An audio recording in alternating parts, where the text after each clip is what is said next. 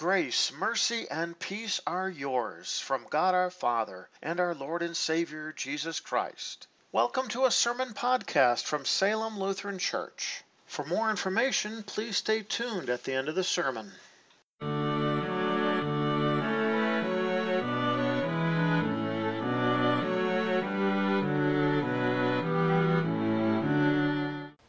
Our first lesson for this second Sunday of End Times is found recorded in the book of Malachi, chapter 4, beginning at verse 1.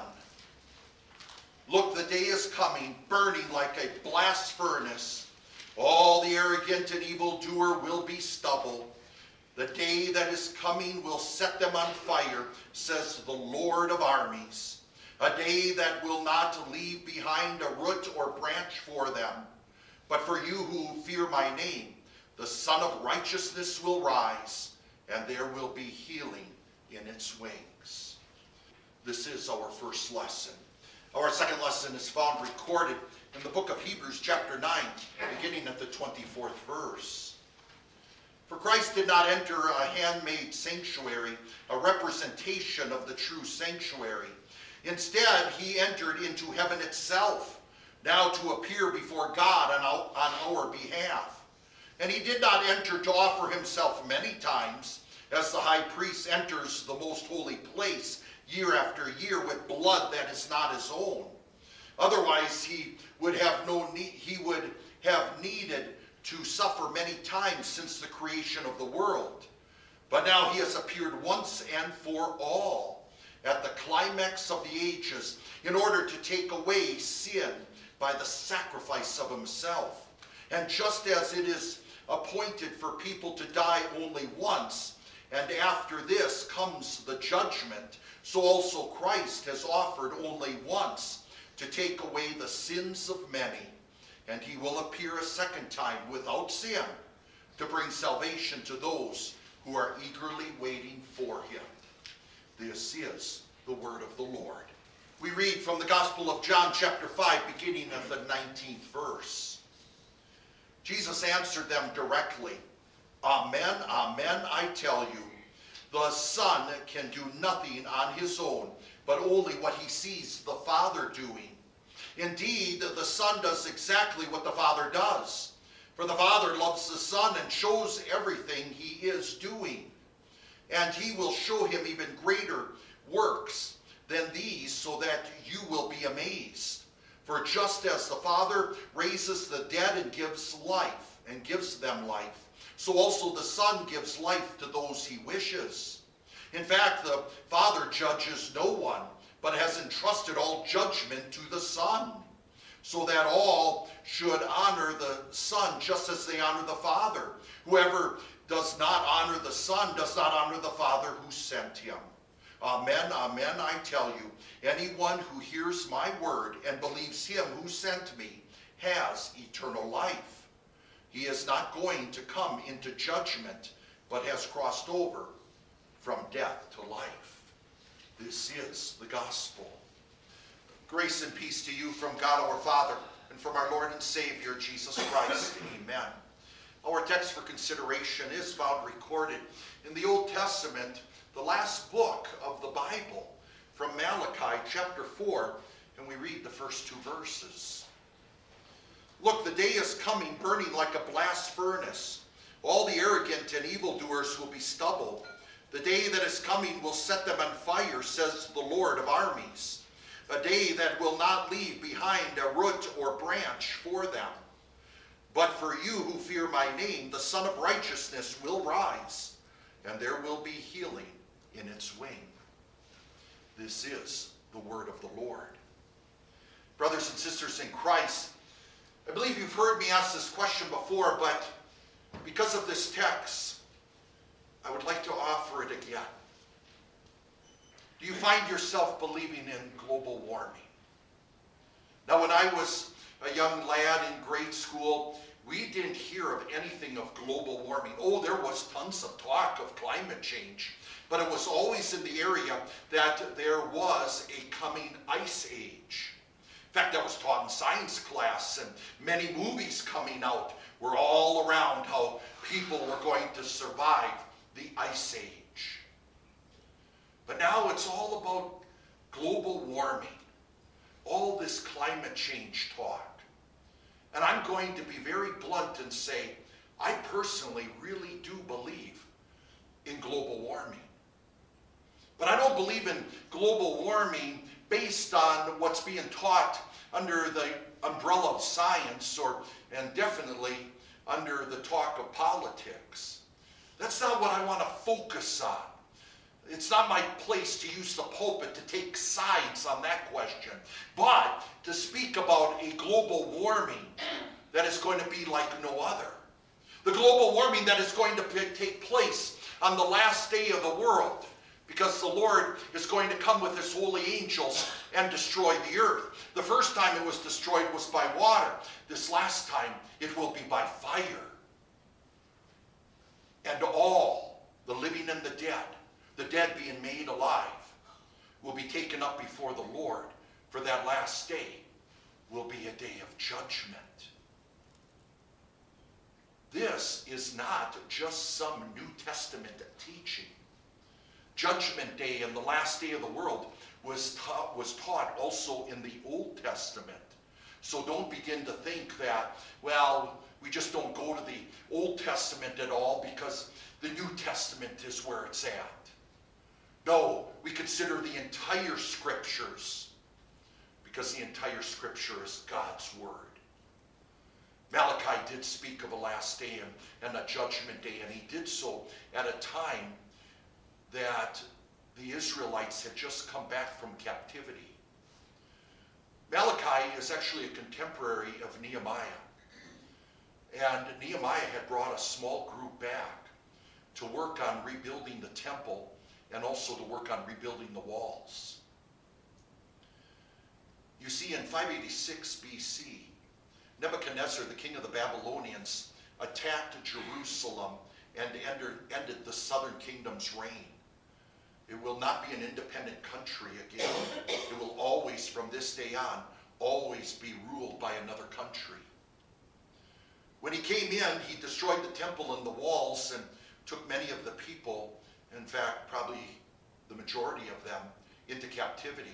God had promised through, like Jeremiah and Isaiah as well, that he promised that there would only be a 70-year captivity.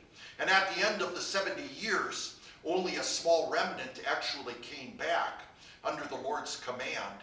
And of course, the first thing they had to do was rebuild the walls and the temple. It would take over 20 years. And there were all kinds of reasons why it didn't get done sooner. But once it was done, you would think that this would be a time of great celebration, of praising God. He brought us back. God who has kept his promise, and giving him the credit and the glory with everything they do. But that was not the case. And that's why the prophet Malachi was actually sent in. The people were very discouraged by God. And instead of praising him, they were grumbling and complaining against God. In fact, the entire book of Malachi is where God is one by one bringing up all of their complaints and discussing them from God's point of view. And one of the last things that he will emphasize is this point here. The day is coming.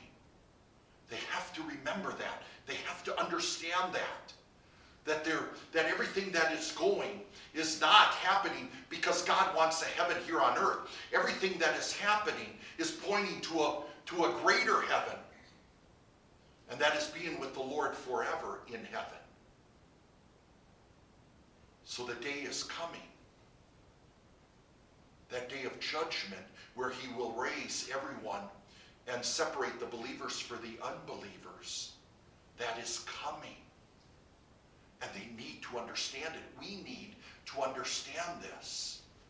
That what is going on now can never last forever.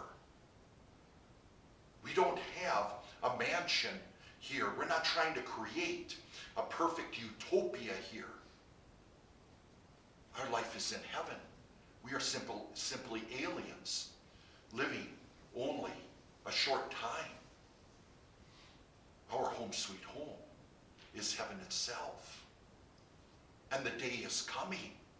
And notice how he describes both believers and unbelievers. We start with the unbelievers. He first of all calls them the arrogant. These are the ones who think of themselves, focused on themselves. This is humanism. They think that they are the God. They don't serve the one true God, who is Father, Son, and Holy Spirit. They serve me, myself, and I. And the opposite of arrogance is humility, and that they do not have. And along with this arrogance, they are evildoers, because where there is ungodliness, there is also wickedness, especially directed to one's fellow man. When you live for yourself, you demand everyone better satisfy you and yourself. And so the words are going to definitely come true when Jesus speaks of what's going to happen in the world as the love of most will grow cold in the way people treat each other. These last days will be the dark days before the coming of the last day of the Lord God Almighty. And not only are they evildoers towards one another, they're also evildoers towards the Lord God. And they especially show that evil in the way that they mock him and scoff at him. One of the biggest mockeries of God is still going on to this very day. If God's really coming at the last day, how come he hasn't come yet? See, since he hasn't come yet, he's not really coming. You're fools for believing these words. Oh, yes, they mistake the patience of God as weakness and as apathy and as pitiful. These are the unbelievers. And how does the Lord see them? He sees them stubble. The word in the original language can also be translated chaff. And the chaff was that little membrane that was around the grain head. They would bring the grain and the stalks to the threshing floor and actually not just separate the grain from the stalk, but also that chaff, that membrane from the seed itself. And the good seed was taken into the barn. The stubble is actually what's left after you cut the stalk in order to take it to the threshing floor. And the two things that stubble and chaff have in common, which makes it clear why there's one word for these two different words, is that they're both worthless. There's no value to them. And the second thing, they are burnt, destroyed, because they have no value. Isn't it interesting that he says, the day that is coming will set them on fire? For the Lord God will send the unbelievers to the fireplace itself. For the word fire is oftentimes used to describe hell as a place of tremendous torment and pain. But here is the horrifying truth, that in hell it's final. The writer writes, a day that will not leave behind a root or a branch for them. A root and a branch is needed to keep the tree alive. Without it, it dies. And so he describes as in hell there is no life. And not because you're going to be sent to oblivion and nothingness. No, in hell people live. But they live being separated from God. That's really the worst part of it. And to hear from God the most horrid words, I do not know you. Away from me, you evildoer. That's what awaits all those who reject the Lord God Almighty in unbelief. My friends, these words here are being spoken to the Israelites during the time of Malachi, because many believed, as many believe today, that it always looks like the unbelievers get away with it.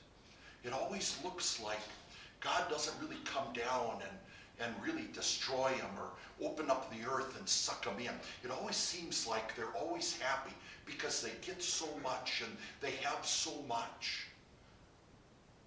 Many a Christian soul has fallen away from the Lord because it is intriguing to be an unbeliever and to live it up and to have it all and to think that, yeah, God owes me. And in fact, I'm God. My dear friends, do not be jealous of the unbeliever. Don't think that they have happiness, because there is truly no such thing as happiness without the Lord God. The very Lord God who made you and saved you. Oh, they may seem happy with all the wealth and with everything they have, but without eternal life, without heaven itself, they have nothing. Don't be jealous of the unbeliever. Stand firm in the faith. The very faith that the Holy Spirit has worked in your hearts, and the very Lord who is strengthening your hearts and your faith in his holy word. Do not ever become jealous of the unbelieving world in which we live. Notice how he describes the believers. He describes them as those who fear my name. When I think of the word fear, immediately I think of the two main teachings of the Bible, both law and gospel. These are the teachings that are the heart of the Holy Word. And when I think of fear under the law, that means that the law has showed me my sins. That fear comes because it brings me to my knees. And as a sinful human being, I cannot stand before a holy God and live. I cry, Lord, have mercy on me, a sinner. But also that fear is seen under the gospel, the good news of Jesus Christ, the good news that our Savior, who lived that perfect life, suffered it on the cross to pay for my sins and pay for them in full. And he paid for even the sins of the entire world. And this very fear then is fear that comes with the heart that says, I'm afraid of hurting God because I do not want to hurt him, because he's my all in all. And without him I am lost. But because of him, I am found and saved. This is the ones who fear the Lord. They fear him because of the believing heart, that gift of God. They fear his name, and he describes himself as the Son of Righteousness, a beautiful name that describes who he is and what he has done. Who he is the Son, S-U-N, the very Son of God, S-U-N, is the light of the world. He pierces through the darkness of sin and the fear of death. And what does he bring? He brings righteousness. He brings that which is right with God. And in fact, his very own righteousness is ours and credited to us through faith in him. This is the healing in its wings. For what righteousness brings us is the greatest healing we could ever have. It's the forgiveness of sins. And where there is forgiveness, there is the hope of everlasting life in heaven. What I find fascinating about these words is the fact that this Son of Righteousness will rise is going to be the concluding words of the last prophet of the Old Testament. And for the next 400 years, God will not speak through a prophet. The first time that God actually speaks, it will not be to a prophet, but to a priest. He'll send the guardian angel to a man named Zechariah, who is in the temple praying because his turn came up, praying in behalf of the people. And the angel Gabriel announces that he and his wife will have a child, even though she was barren and well along in years. And John the Baptist will be that son. It will be Zechariah who will be struck with silence because he doubted and questioned what the angel was saying to him. And on the day that his son is born, they will have a debate among the relatives on what they should name him.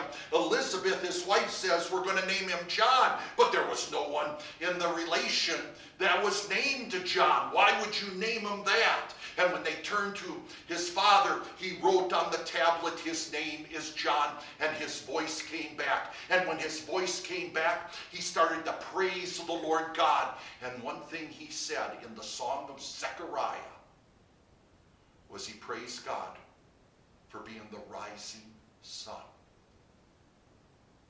I wouldn't doubt he was thinking of these words from Malachi, because that's who our Savior is. And all glory and praise to him as we actually look forward to Judgment Day, the last day of the world. And we do so always keeping in mind that as we live in these closing days, we do so being in his holy word and sharing that holy word that we've been entrusted with, pointing to the message of Jesus Christ, our Savior. And even though we're going to face each and every day our battles, we do so knowing that the victory is won. And the fulfillment of that victory, the final piece of that victory, will be the last day when Jesus comes with the holy angels and take us and all believers to the glories of heaven. Until that day, we pray, the day is coming. Yes, the day is coming. Amen. The peace of God, which surpasses all understanding, keep your hearts and minds in Christ Jesus. Amen.